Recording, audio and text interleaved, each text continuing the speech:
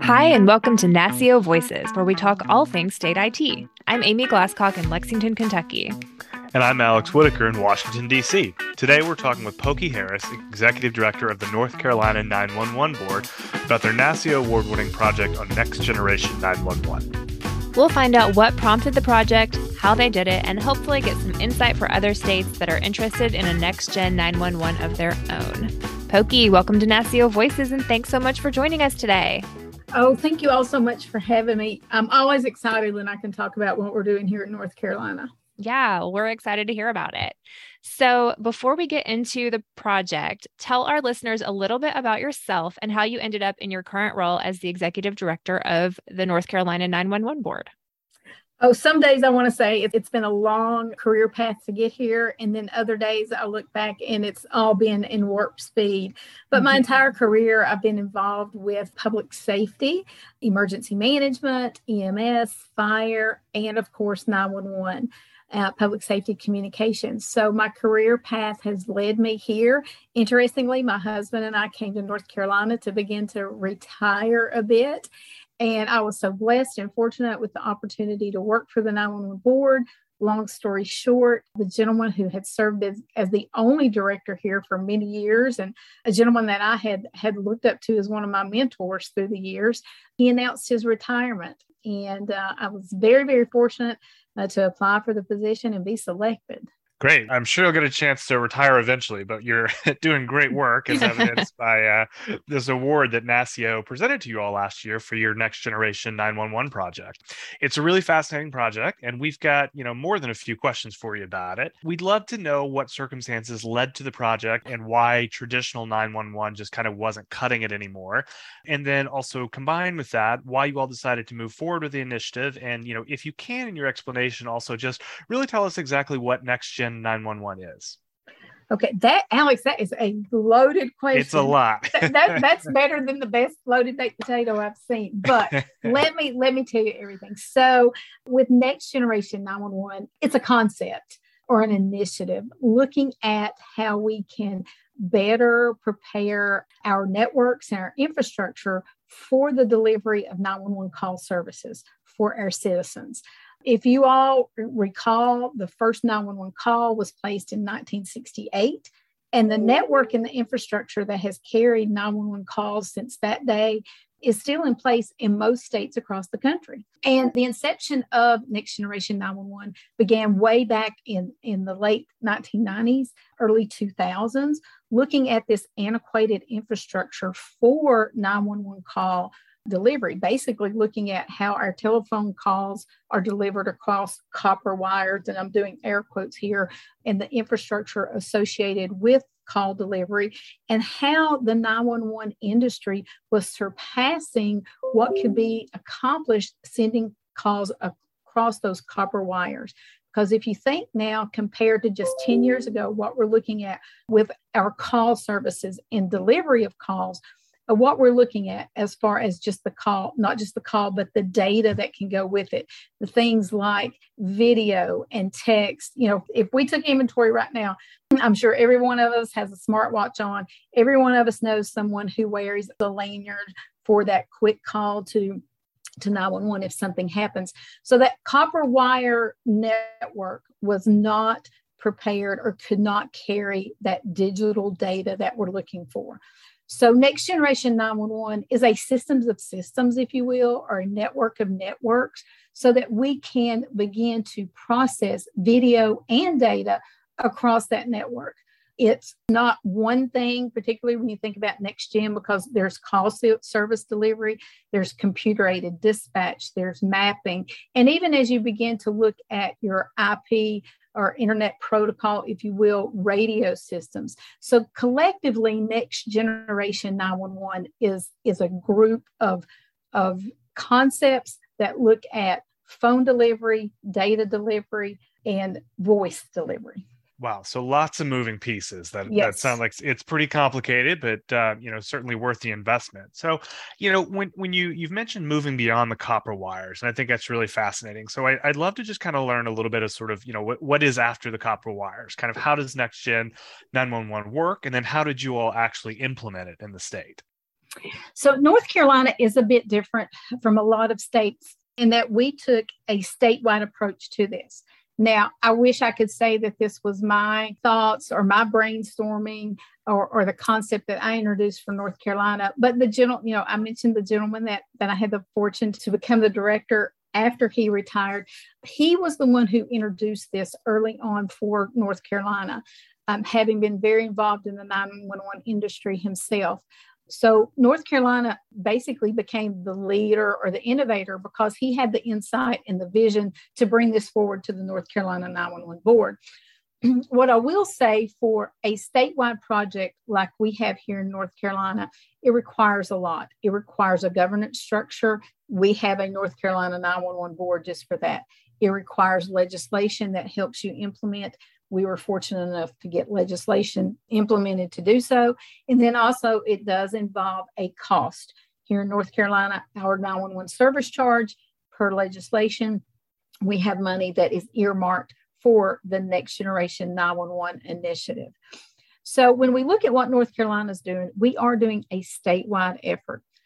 There are a couple other states that are doing similar, but for the most part, as you look at what other states are doing, they may have just counties, localities that have what they consider a next-gen solution, which is an IP network. They may have groups of counties or jurisdictions in like a COG environment or a district environment or some type of regional effort.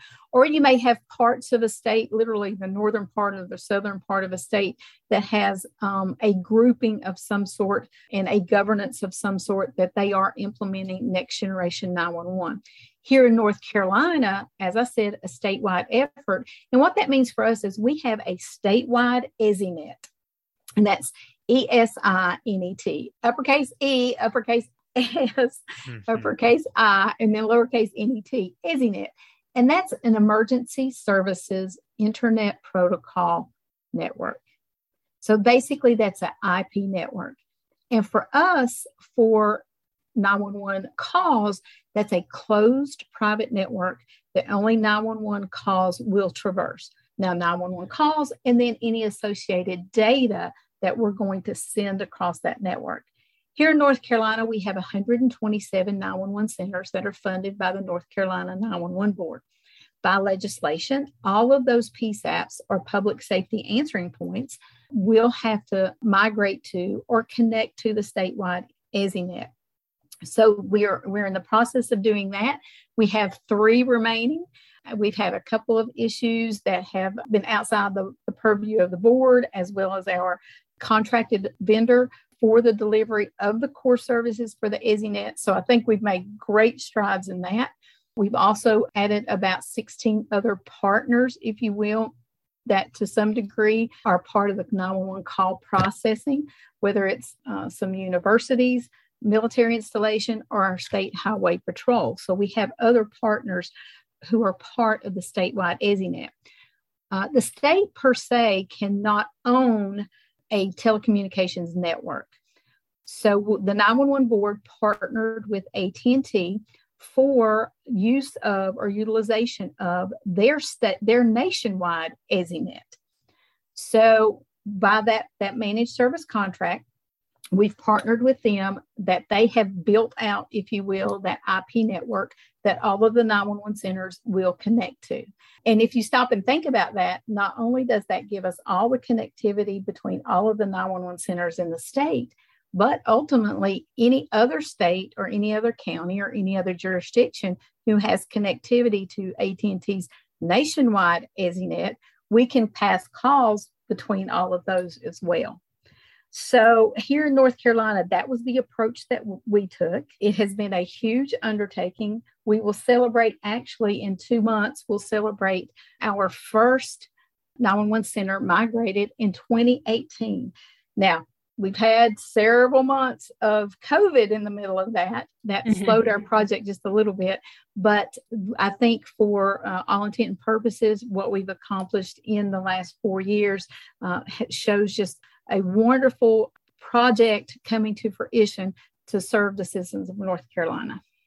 So from a citizen perspective, I'm wondering, how does this look different to a citizen? Like if I'm on vacation in North Carolina and I need to call 911, I know I can call 911 from my cell phone. Is there anything else citizens need to know? And did you guys have to do any public education around this for citizens on how their contacting 911 might look different? Or were they already kind of trying to do all of these things?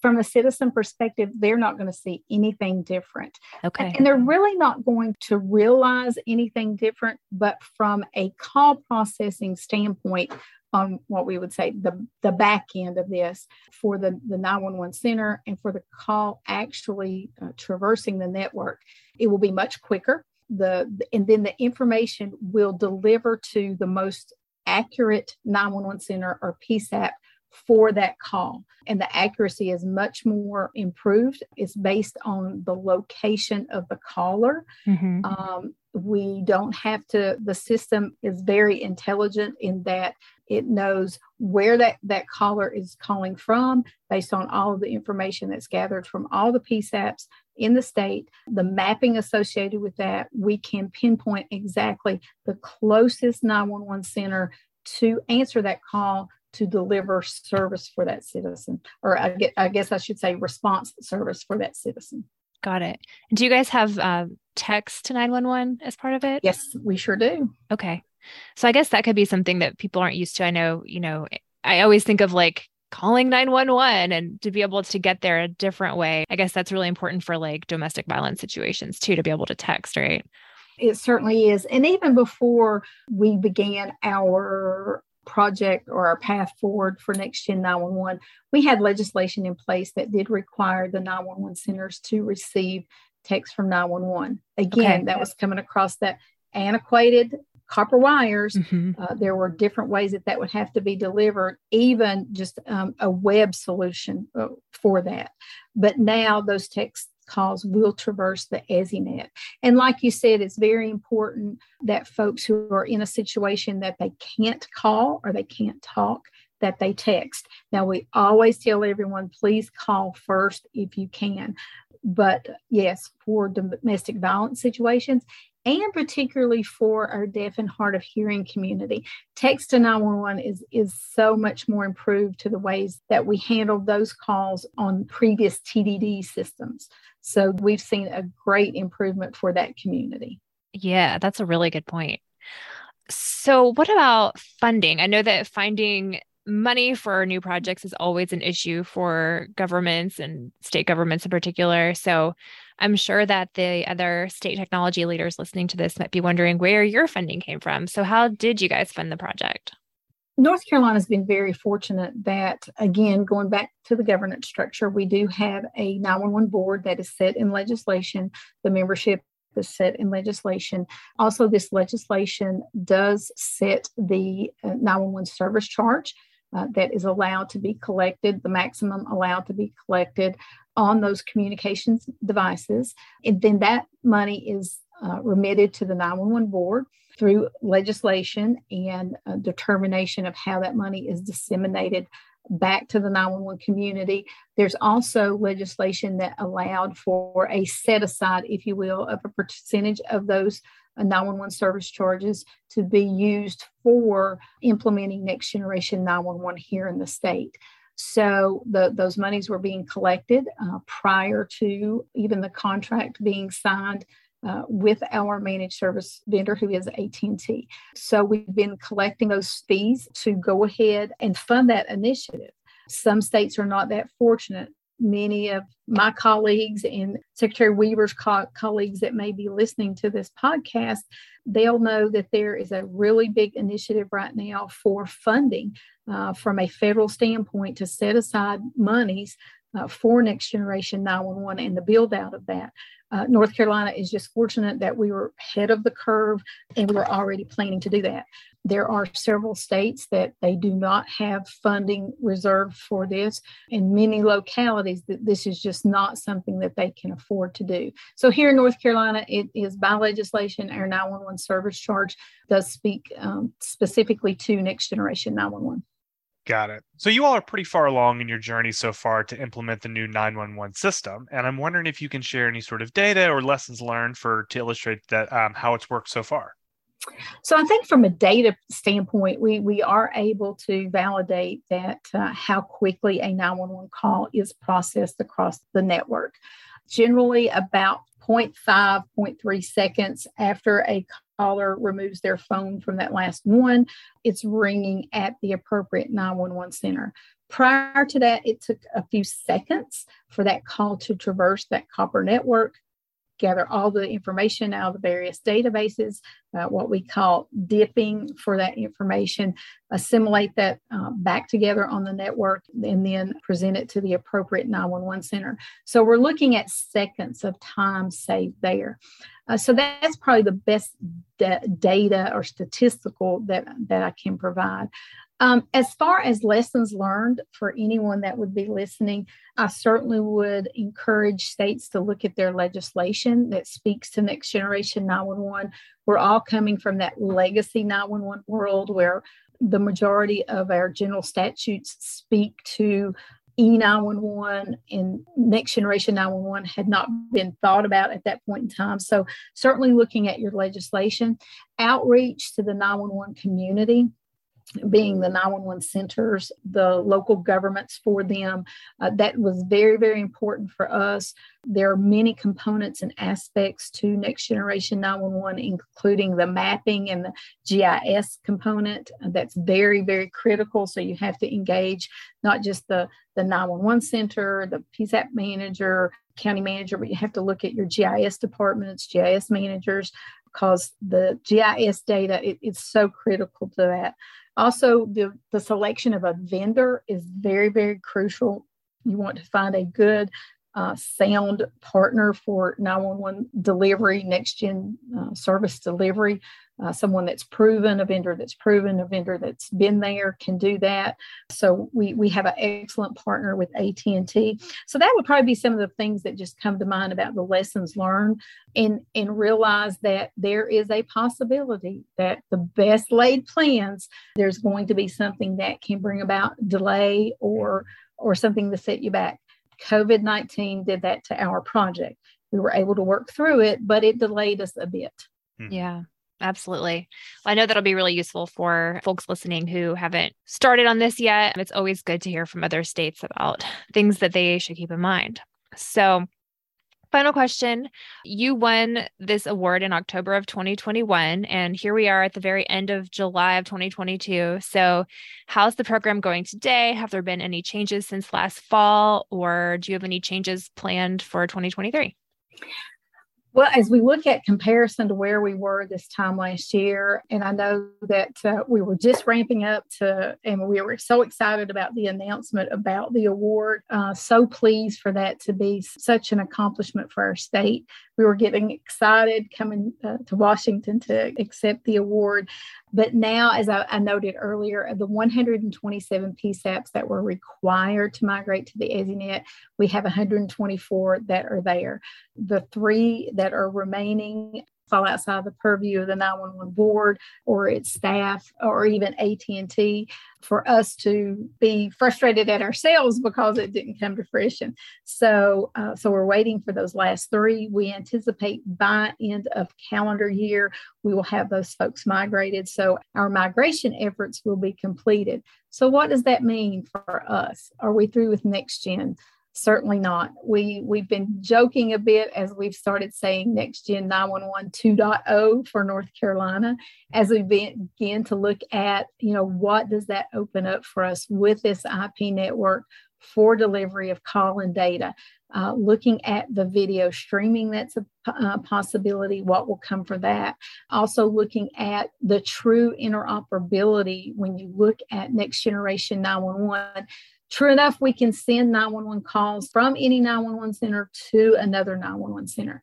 but we have to look at the other call data that's generally captured in what's called a computer-aided dispatch system. How do we share that data? We need to look at how we're sharing radio communications, realizing that every jurisdiction does not share the same type of radio system, the same infrastructure for their radios. So how do we do that? How do we share radio communications from one end of the state to the other? And then to begin to look at what will the industry itself present as the next part of Next Generation 911. And I believe that North Carolina is very positioned to move forward as that is presented. Anything that comes from the industry as a way to better serve our citizens, on the worst day of their lives, generally, North Carolina wants to be positioned that we can utilize this investment that we have made in our EZNet and our next generation deployment, that we can move forward to continue to provide service to our citizens that they so deserve. Well, no one ever wants to have to call 911, but it seems like if you have to in North Carolina, you're going to be in good hands. So thanks for sharing that with us. So that concludes the serious portion of our podcast, but we want to make sure listeners get to know you a little better in a segment that we call the lightning round. We're going to ask you 3 fun questions about your life outside of work. Are you ready? Oh, let's go. Right. Okay. So our friend, North Carolina CIO Jim Weaver, told us that you're known for taking selfies around North Carolina and especially at 911 centers. Can you tell us about that? Well, yes. So the selfie queen. So how that all came about was I tend to want to just memorialize events and activities in life. And early on, when I came to work for the North Carolina 911 board and we would be doing meetings and things, I was constantly, snapping some type of a selfie just so I can memorialize it. And I really didn't realize that folks were paying attention to that until someone said, "Puggy, you forgot to take a selfie." And it's like, oh my goodness. So it became a thing, whether we were visiting 911 centers, holding board meetings, holding other types of meetings. But I think that that's part of the outreach that we look at, when folks feel engaged and involved, and then you can go back and you can post a selfie, including everyone that was there, post a selfie that talks about a particular day or event. It adds a bit more to the event or the circumstance. Not saying it's all about social media, but I think, folks like to feel engaged and involved, and I think that does it. But mainly, I just wanted to start memorializing what I was doing through my life. So I love that. Yeah. I think it shows people involved that you care, about being there, and you care about them and the time that they've taken out of their day to spend with you. And things like that do matter. Okay. Question 2, in your Twitter profile, you mentioned that you are not only a 911 professional, but a small rural farmer as well. So what do you farm? So, my husband and I, we live here in central North Carolina. And as I said, we'd come here to retire. So we bought just a small 15-acre farm here. And we do, from time to time, we keep cattle on the farm. And actually, my husband is headed out today to go buy some cows. But we also have horses and mules and chickens and a dog and a cat. That's awesome. Love it. Yeah. Okay. So finally, what is the best piece of advice that you've heard lately? Well, in preparing for this, I saw something over this weekend. I thought, what am I going to say about that? And I saw something over this weekend that was kind of profound. It says that worry doesn't take away tomorrow's troubles, but it takes away today's peace. And I thought, wow. That's a little profound, because every day we're hustling and we're worrying and we're hustling and we're worrying. And we get some wins during the day. But if we're all consumed about what happened last week or what's happening tomorrow, we don't get to celebrate today's wins. So true. Well, Pokey, it was really fun talking with you today and hearing about all the work that you're doing with 911 in North Carolina. And, I know that when you're calling 911, every second feels more like a minute. So being able to make that shorter time for people has a big impact overall. So thanks so much for coming on and talking with us. thank you all for inviting me, and come back again, and we'll talk more about what we're doing here in North Carolina. Sounds great. Okay, thanks. Thanks again for listening to NASCIO Voices. NASCIO Voices is a production of the National Association of State Chief Information Officers. You can learn more at nascio.org. And for all of you NASCIO members out there, our NASCIO annual conference in Louisville, Kentucky is coming up October 9th through 12th. Registration opens on August 10th, so mark your calendars. Yep, and if you're in Kentucky, that's pronounced Louisville, right, Alex? Right. If you like our show, please leave us a review on Apple Podcasts. It helps more people like you find our show. We'll be back in 2 weeks. Talk to you then.